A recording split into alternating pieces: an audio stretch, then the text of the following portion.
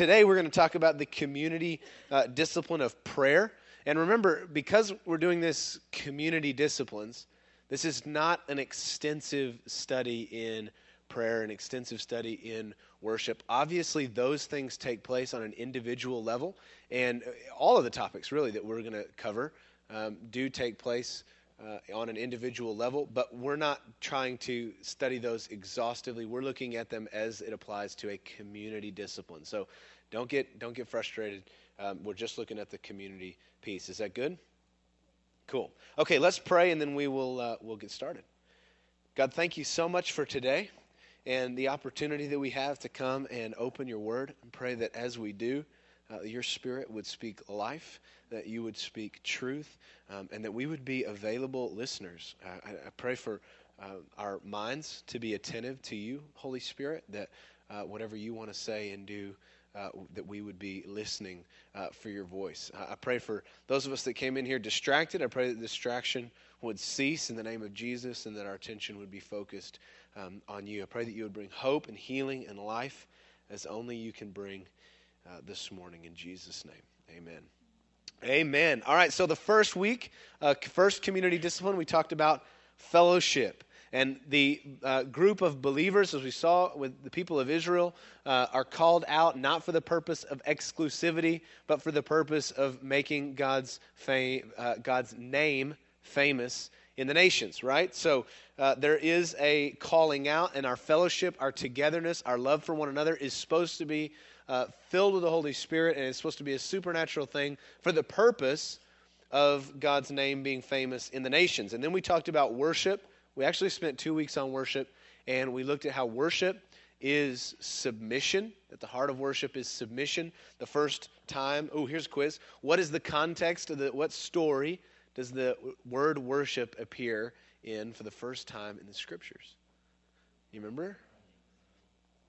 Abraham and Isaac, that's right. I think a few of you said it, Abraham and Isaac, that's right. And worship that word literally means to bow down. So worship is a statement of position before the Lord. It's the recognition, as Genesis 1:1 says, that He is God and we are not, and it's our posture before Him. We talked about how in Ephesians chapter 4, that worship is tied to being submitted to the Spirit, to being full of the Spirit, and that worship is not a selfish thing, that we actually are filled with the Spirit and participate as God fills others with the Spirit in worship. And so it's important that we sing together. That's why we sing together.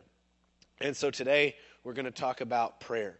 And we're going to talk about a couple of things with prayer, really the why and the how. So why do we pray together? Why is it important? I mean, you think about any Christian meeting that you've probably been to. If you've been in church for a long time or even a short time, you've probably heard of some prayer meeting, right? Some version of prayer. I just prayed. When we come together, we tend to pray. Well, why is that? Why do we do it? And then how do we do it? What are the mechanics of how we pray together? Have you ever thought about that? Have you ever thought about how we actually pray together and why it's important?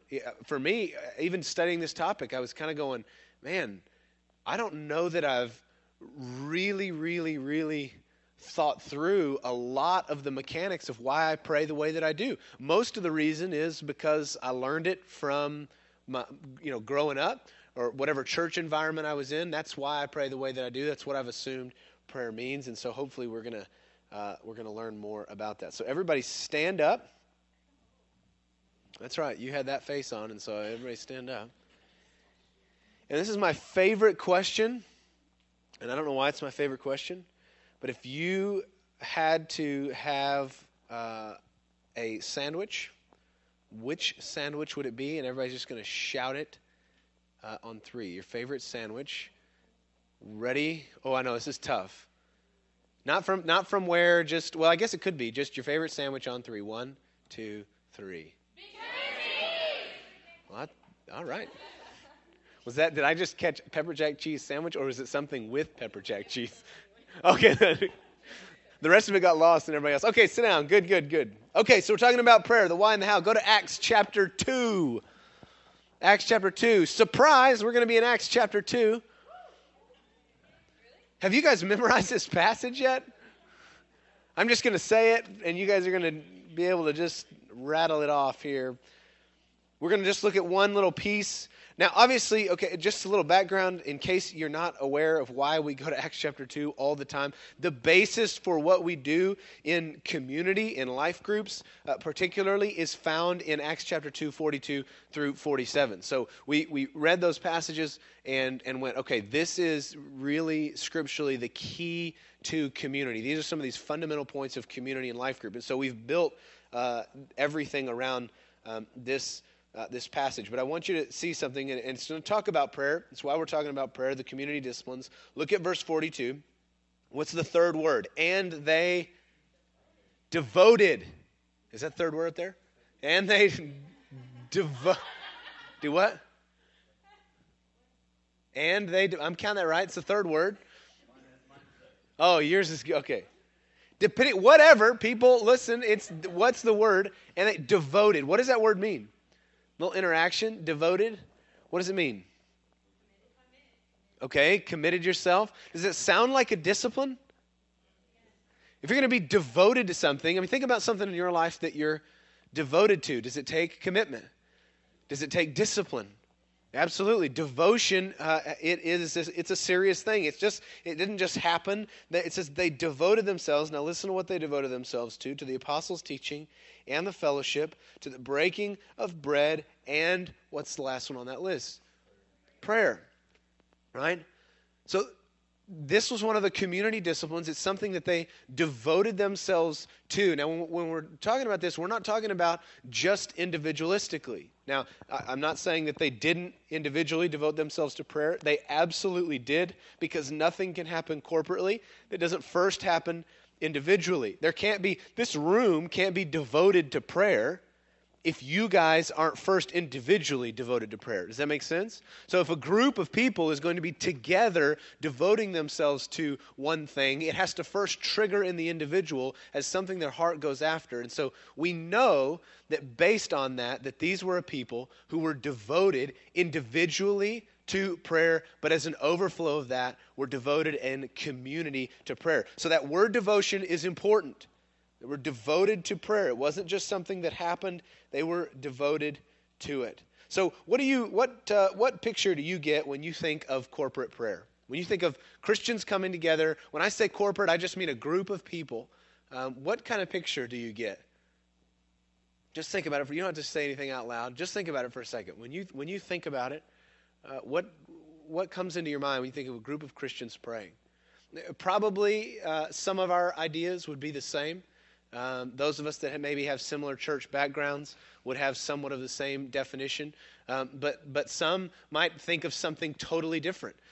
There are so many different ways that Christians pray when they come together. I've joined the ranks of students, and I have started school again. Can you believe that? What a mistake. Just kidding.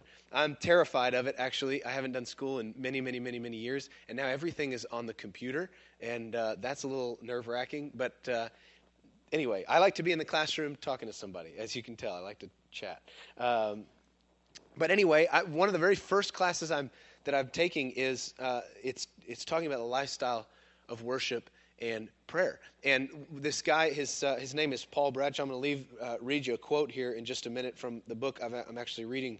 But one of the first things I've had to study is the difference between what he calls cathedral prayer and monastic prayer. Cathedral prayer being more like everybody gets together and there's lots of up and down, somewhat through a Catholic viewpoint, but a very, very, very rigid, structured prayer. We all say the same things. We read from the same book, right? That's what some people think of when they think of Christians coming together in prayer. And then others, when you talk about monastic type prayer, it's all individual based. We just come together. It's all individual based. The idea is for the believer to be constantly in prayer, and the only reason we actually come together is fuel for the individual prayer, right?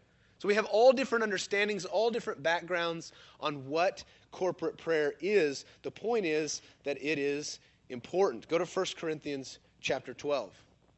And what I want to show you is that I'm not sure that there is such thing in the body of Christ, that there is such thing as individual prayer. Okay, I want to qualify that statement, but I'm not sure that there is anything biblical that tells us about individual prayer. Now, does that mean that we never pray alone or never pray just by ourselves? No, that's not true. Obviously, that happens, right? Obviously, you can go and be totally alone in a room and spend time in prayer, and that's a good discipline. But all Christian prayer is corporate. Listen to what, this is from that book I was telling you about. Paul Bradshaw, he's a professor of liturgical studies at Notre Dame, and listen to what he says. He says, there is, strictly speaking, no such thing as private prayer for a Christian. Whenever we pray, we do so as a member of the body of Christ and united by the Spirit with the whole company of earth and heaven. We pray as the church and with the church. So are you in 1 Corinthians chapter 12?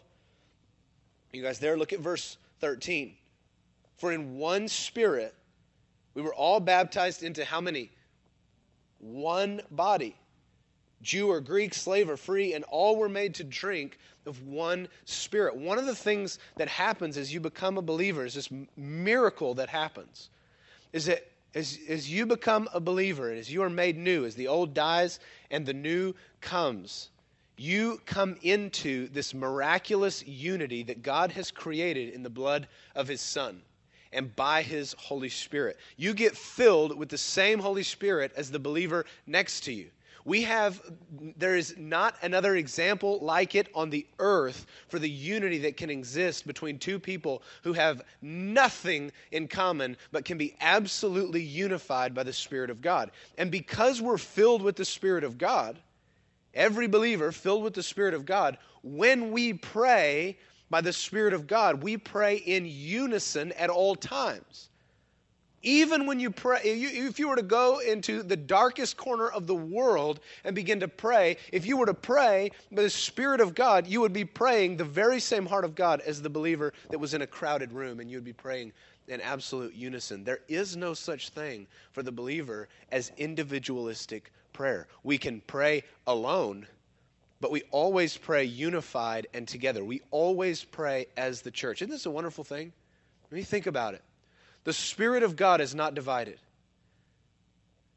The Spirit of God is not divided. And so as He lives in and resides in us, as He intercedes and helps us pray, when we pray in absolute unison to the heart of God.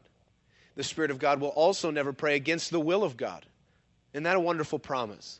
The Spirit of God is never going to contradict the will of God. In fact, He's the one that makes the will of God even known to us as we pray. And so if we pray in the Spirit of God, not only will we be praying the same thing, but in praying the same thing, we will be praying according to the heart, will, and intent of our Father God, and we will be doing that with one voice. So praying corporately, praying together is a thing that we do all the time. Now, I will say, only when we pray according to the Spirit. I believe that we can pray in our flesh all day long, that we can pray according to just our wants, our desires, and I don't believe that there's any power in that. Do I believe that God doesn't hear you? No, I don't. I didn't say that. I didn't say that God doesn't hear you, but I'm saying I think the power in prayer, as the Scripture teaches, the power in prayer is when we submit to the Spirit of God who is in us, who prays according to the heart, will, and intent of God, and that's where there's power and where there's unity. If you and I were to begin to pray for the things that we wanted today, how many things would be lifted up in this room? Quite a variety, right? Quite a variety. But if we were to pray, if we were to take time and submit to the Spirit of God, we would pray in unison. So we don't always pray physically together, but I want to talk about when we do. Go to John chapter 17. I want you to see Jesus really quickly. I want you to see His heart for unity and how He has brought unity.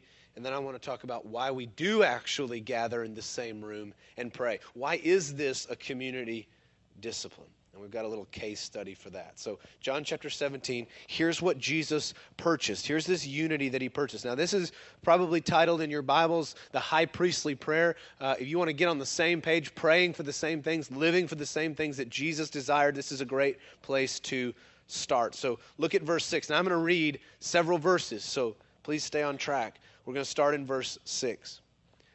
He says, I have manifested your name To the people whom you gave me out of the world. Yours they were, and you gave them to me, and they have kept your word. Now they know that everything that you have given me is from you. For I have given them the words that you gave me, and they received them, and have come to know in the truth that I came from you, and they have believed that you sent me. This is Jesus obviously praying. He says in verse 9, I am praying for them. I'm not praying for the world, but for those who you have given me, for they are yours. All mine are yours, and yours are mine, and I am glorified in them. And I am no longer in the world, but they are in the world, and I am coming to you, Holy Father. Keep them in your name, which you have given me, that they may be what? One. Now look at what he compares it to. Even as we are one. Now how unified are the Father and the Son? You think there's any division? But he prays specifically. Now we know he's talking about us. He says, I'm praying for the ones that you have given me. And even the ones that don't know you yet, he's going to say it in a minute, even the ones that don't know you yet through me, these I'm including also. He's praying for the ones, he's praying for us. He's praying for the ones that would come under the banner of Jesus Messiah. And he says, I pray that they would be one as we are one. He doesn't say, I pray that they would be one as man defines unity. He says, as we are one, as there's absolute unity, I pray for that same absolute unity in the church. It says in verse 12, while I was with them, I kept them in your name, which you have given me. I have guarded them, and not one of them has been lost except the son of destruction, that the scripture might be fulfilled. Speaking of Judas here, he says, but now I am coming to you, and these things I speak in the world, that they may have my joy fulfilled in themselves. I have given them your word, and the world has hated them because they are not of the world, just as I am not of the world. I do not ask that you take them out of the world, but that you keep them from the evil one.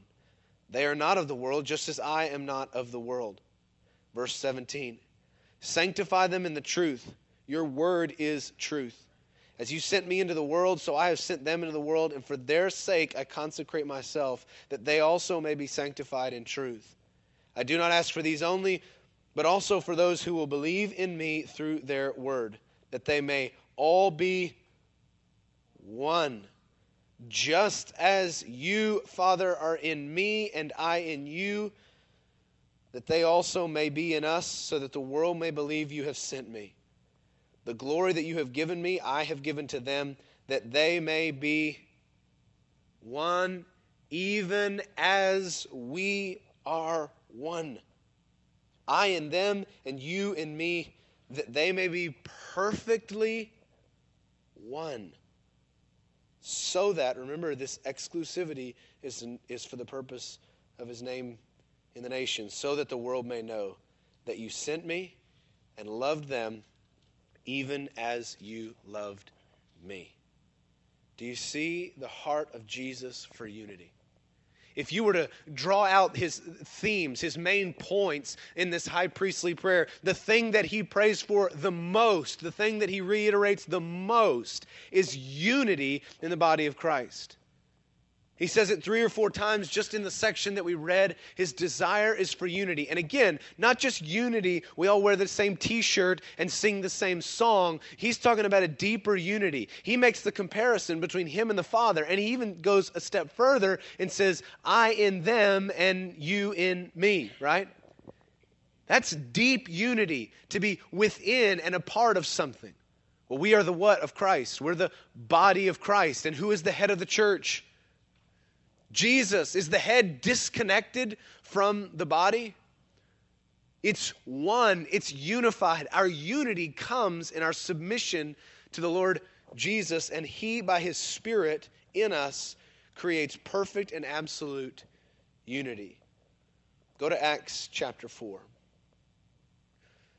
So we know that the heart of Jesus is for unity, that he's given us the possibility. And I want to just encourage you. Sometimes I think we talk about this and we go, yeah, but whatever. How's that going to happen? There's no way that that's going to happen. And we look at circumstances, we look at failures of the church, and instead of letting these words create our theology, we let our failures and our interpretations of what we see going on create our theology. Can I just encourage you? Never let failure shape your theology. Never let brokenness shape your theology. This is what has to create in us the solid foundation of truth. If Jesus prayed for absolute unity in the body, then even though my eyes don't see it occurring in certain spheres, I cannot assume that the words of Jesus were wrong. I cannot assume that he meant something else, right? How many times do we do that? We go, man, I'm not seeing this happen in my life. I'm not seeing this happen in the church. So maybe Jesus meant something else. Maybe he didn't really mean one. Maybe that's just metaphorical. Maybe it's for another age. Maybe it's for another day. How could that be true when he just said, I'm going to leave them in the world and unify them? Why do we build new theology around failure? Don't do it. Don't build theology around failure. Don't twist these words to conform to your experience. Wait on the Lord until your experience conforms with his truth. You with me? Pray until you see that day. Acts chapter 4. You guys all right? Spencer, you're the only one that ever answers me there. Where you at, man? You all right? Okay. That's real bad. When my one guy that's always all right doesn't answer, we're in trouble.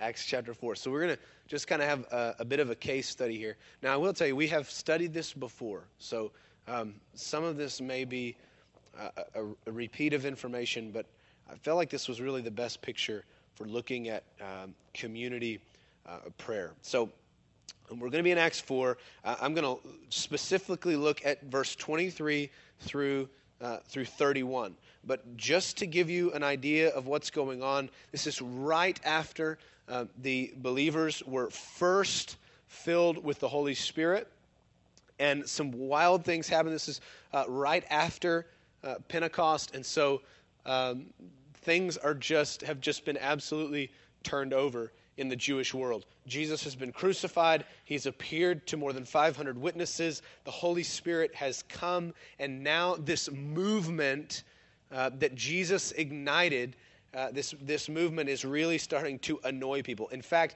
the scripture actually says that they were greatly annoyed. The religious elite were greatly annoyed with some of the disciples. So at this point, many had believed. The numbers are staggering. There's over 5,000 men who had believed. We don't know what this means in terms of families, but the number is certainly much greater than 5,000. So in a matter of days, the gospel is sweeping this area. And again, the religious elite are not knowing what to do. They're scrambling, and so they bring the disciples in. And it says that they can't figure it out. I love this. They can't figure out what's going on because these are just normal guys. These are just average guys. What is going on? These are just average guys. And it says that Peter stands and full of the Holy Spirit, he gives this condemning address, but basically says all of what you've seen here is happening because of Jesus. This is all happening because of Jesus of Nazareth, who you crucified, who we crucified, and this is what's going on. And so they begin to threaten them. The religious elite kind of gather, and they go, what are we going to do about these guys if we throw them in jail? It's going to be trouble for us. What do we do? Maybe we just need to release them. So they release them, and this is where we're going to catch up in verse 23. So basically, this is a group of simple, normal men and women filled with the Holy Spirit and willing to give everything to Jesus. And we're going to look at what happened in their community. So, let's see if I can give you some context. Go to 18 of chapter 4. So they called them and charged them not to speak or teach at all in the name of Jesus. They didn't know what to do. I love this. They didn't know what to do, and so they just said, quit saying his name. Just stop with that Jesus character. But Peter and John answered them, whether it's right in the sight of God to listen to you rather than God, you've got to judge. I love that response. For we cannot speak of what we have, we cannot but speak of what we have seen and heard. And when they had further threatened them, they let them go, finding no way to punish them because of the people, for all were praising God for what had happened. For the man on whom this sign of healing was performed was more than 40 years old. That's what sparked the whole controversy, was this healing of this man. So they let them go. after tremendous threat. And look at verse 23. When they were released, they went to where? Right? But when they were released, they went to their friends and reported what the chief priests and the elders had said to them. So here's what we're going to do. We're going to break down 23 through 31 as why do we have corporate prayer? Why do we come together and pray? What do you notice is the very first thing? How do they define it? They didn't say they went to the prayer meeting. They didn't say they went to the Baptist church down the road, which there was not one, but they would have gone if there was. But just kidding. Da-da. Okay. Where does it say they went? They went to their friends. You see, we read past that quickly. Just an assumption. But what a profound shift that would be if when we gathered together, we gathered with friends. Now, I know that we think sometimes, well, of course, that's what I'm doing. Can't you tell I'm friends with this person? I sit within 4 chairs of them. Of course we're friends, right? But this didn't have all the clutter of religion that we have now. And I think sometimes in some of the clutter, the programs, the do's and the don'ts, we lose the essence of what God has given us together. And that's this unbelievable friendship. And he says that they came and they were with friends. They went immediately to their friends. They reported what the chief priests and the elders had said to them. And listen to this. And when they heard it, so I mean, this is a dramatic moment. It says when they heard it, they lifted their voices separately in their own corners. That's not what it says, silly pastor guy. And when they heard it, they lifted their voices where? Together. They lifted their voices together to God and said, and here we go. Look, there's corporate prayer. There's unified corporate prayer. They're together with friends. This isn't a formal gathering. They've been praying and desiring for the release of these disciples. And it says when they reported it, they lifted their voices together to God and said, and listen to what they say, Sovereign Lord, who made the heaven and the earth and the sea and everything in them, who through the mouth of our father David, your servant, said by the Holy Spirit, why did the Gentiles rage and the peoples plot in vain? The kings of the earth set themselves, and the rulers were gathered together against the Lord and against his anointed. Where do they begin their prayer? They begin their prayer in what? In worship. Do you think they're just buttering God up? Did you ever do that as a kid? Mom, you look so beautiful today. Can I go to John's house? Right? Nobody ever did that? Nobody ever tried that tactic, buttering somebody up? Yeah, come on, guys. That's a childhood 101 strategy. Come on. Do you think that's what they're doing to God? You think they're going, oh, sovereign Lord. Okay, give us some other words, Let's think of some other wonderful adjectives that we can, because surely if we'll butter the Lord up enough, he'll respond. Absolutely not. These aren't words of buttering God up. These are words of worship. They begin even in a day of trouble. They begin in worship. They begin in worship by declaring who God is. Do you notice that it's a submission? Again, here, worship is a submission. So the prayer and worship are tied together. They can never be separated. They can never, ever, ever be separated. Prayer and worship are together. So they begin their prayer in worship, and it brings unity. Why do you think we pray, why do you think we worship and pray in life group? What does worship do for us collectively? No matter how you came in here this morning, when we worship, we're acknowledging who God is. It brings right perspective, and it brings unity in the room. No matter what, we all come in with different situations, with different things that are on our minds, but when we worship together, we collectively, unified, are acknowledging who God is, and that is what they also are doing here. This keeps their perspective right. And notice what happens from their right perspective. What do they then begin to do? They begin to quote the scriptures. They begin to draw off of the things that God has already said. I want to tell you, I think when we don't begin in worship, it is very easy for us to begin to pray in the flesh. That's why worship and prayer are so tied together, because worship is submission, and if we don't submit to the Spirit of God as we pray, we'll pray in the flesh.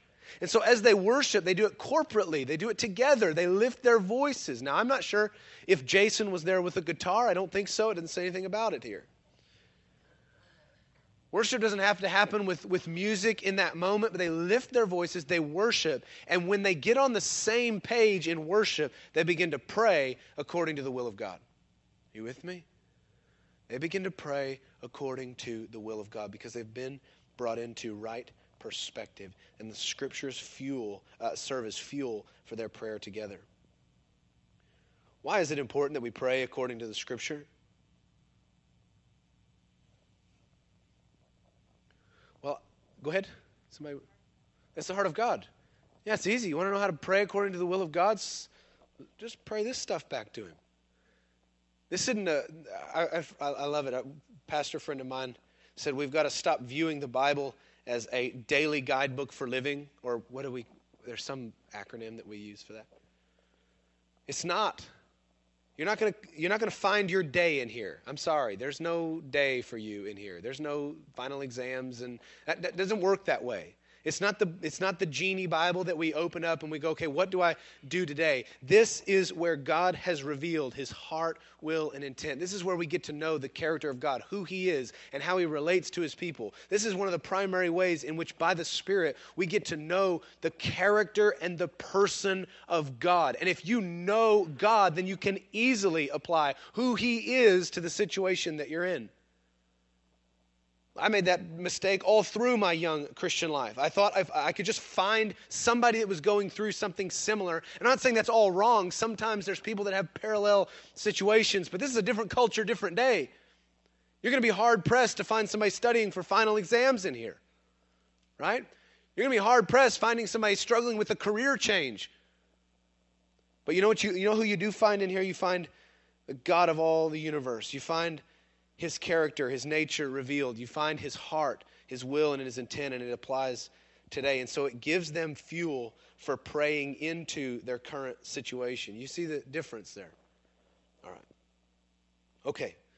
Look at verse 27. For truly in this city there were gathered together against your holy servant Jesus, whom you anointed, both Herod and Pontius Pilate, along with the Gentiles and the peoples of Israel. So here's where the application begins. Here's where they begin to apply into their current situation. He says, along with the Gentiles, peoples of Israel, verse 28, to do whatever your hand and your plan had predestined to take place. And now, Lord, look upon their threats and grant to your servants to continue to speak your word with all boldness, while you stretch out your hand to heal, and signs and wonders are performed through the name of your holy servant Jesus. Do you see it?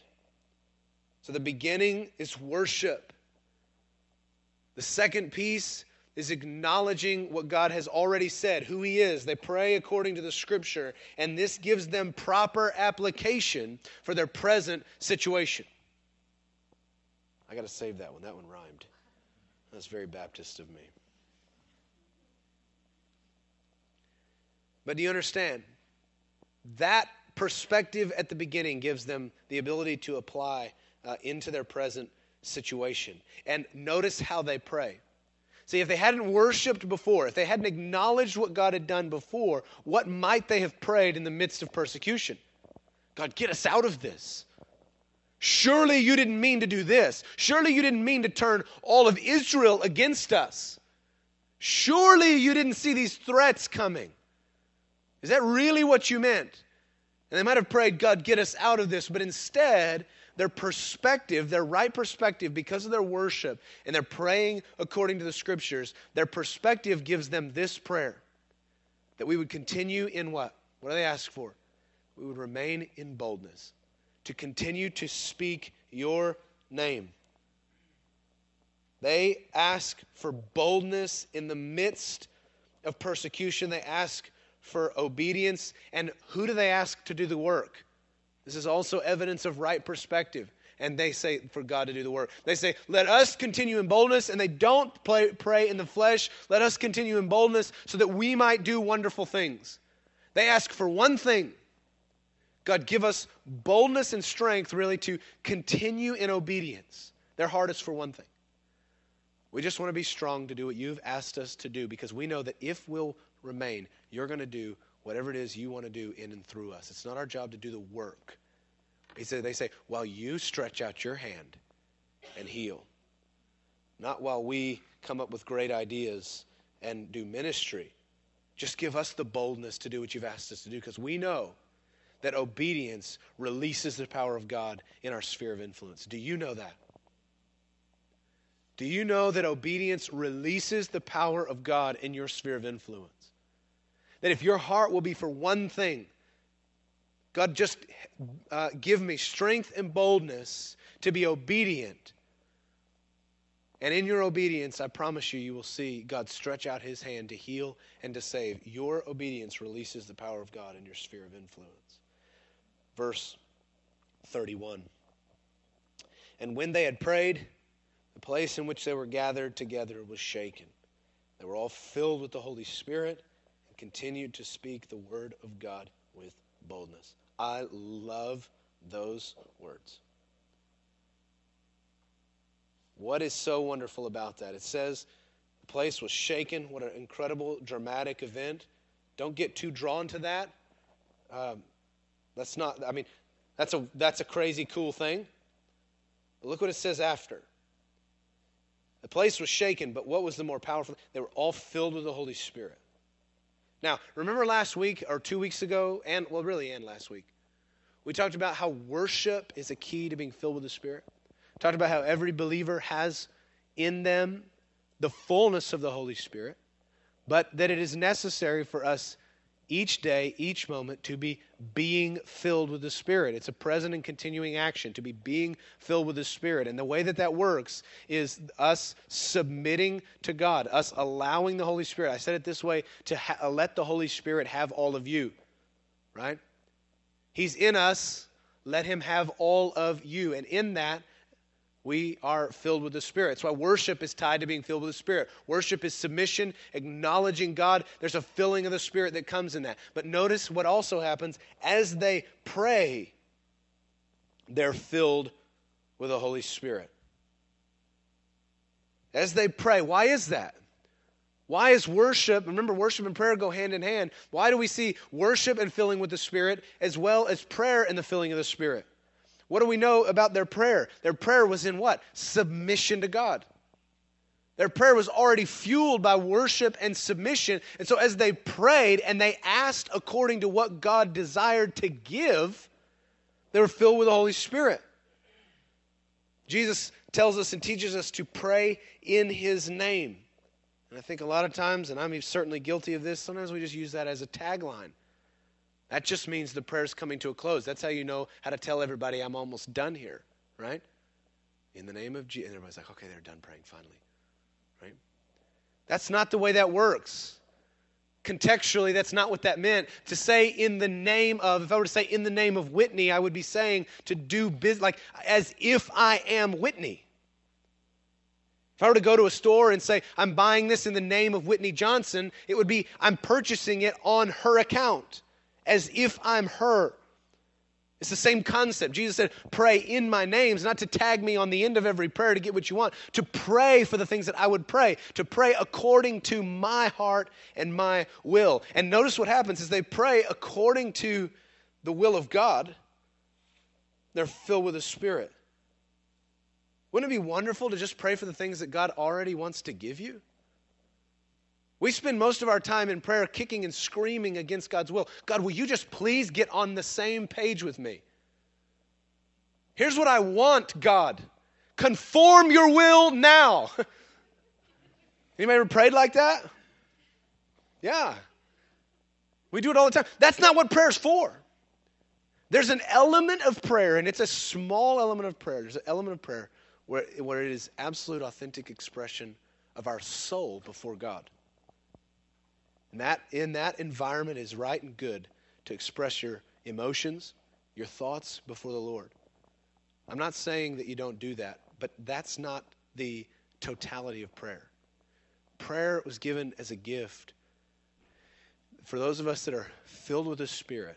As we submit to the Spirit in prayer, prayer is the gift that allows us to know what God wants, what God is thinking, what God is doing. Prayer gets us on the same page with God, not God on the same page with us. That's the gift of prayer. And so what they do, the reason that prayer and worship are tied together, as they worship, they're getting on the same page with God. Do you see? It's like momentum. It's like a snowball effect. They begin to worship, and their fear, the things that are happening in the present moment, they fade away as they worship, and then they begin to pray according to the will of God, and then things begin to happen. I think that's a pretty simple equation. This is what's designed to occur. When we come together corporately, we've got to come together and start in worship and then begin to pray according to the will of God. And what better way to do it than to quote back to God what He's already said? What better way to pray according to His will than to find fuel here, which is exactly what they do. And as they pray in submission, they're filled with the Spirit. And what happened? Shocker. They continue to speak the word of God in boldness. What did they just ask for? Anybody want their prayer life to look like that? Anybody want a prayer meeting, a church prayer meeting to look like that? Where the things you pray actually happen? Then this has got to become the design. Then prayer and worship have to again be wed together. And when we come together as a corporate body, we've got to seek the will of the Lord and pray according to His will and then apply to our situation, but only as we worship. And I promise you, the same Holy Spirit that filled each of those believers is the one that is alive and ready to burst forth in you and in me and unite us in our prayer and do incredible things in our midst. This was not a special day. This was a beginning. And we live in the wake of what began here. We have the same opportunity, the same Holy Spirit. Prayer is another way that we submit to God and are filled with the Spirit. So God, that's what we ask.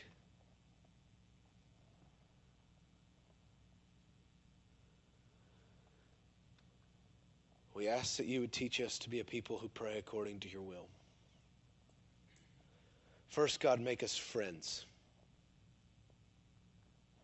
That struck me, that stirred me so deep when that passage said that they came to their friends. The people in this room are not an obligation. The people in this room are not happenstance people that we happen to come to church with. These are our friends. And these are our friends who have been purchased with the same blood that I've been purchased with. So God, give us deep friendship in this room. And I pray that as our friendship is based in your blood, friendship is based in the filling of the Holy Spirit, that we would come together and we would worship. And when we worship, we would pray. And when we pray, you would respond. And God, that's what we ask for. Teach us to do it. Get us out of the way. Get our junk, our stuff, our clutter out of the way. God, we want to see you move. We want to see the room shake. But more than anything, God, we want to be filled with the Spirit. And we want to continue to speak your word in boldness. In Jesus' name, amen.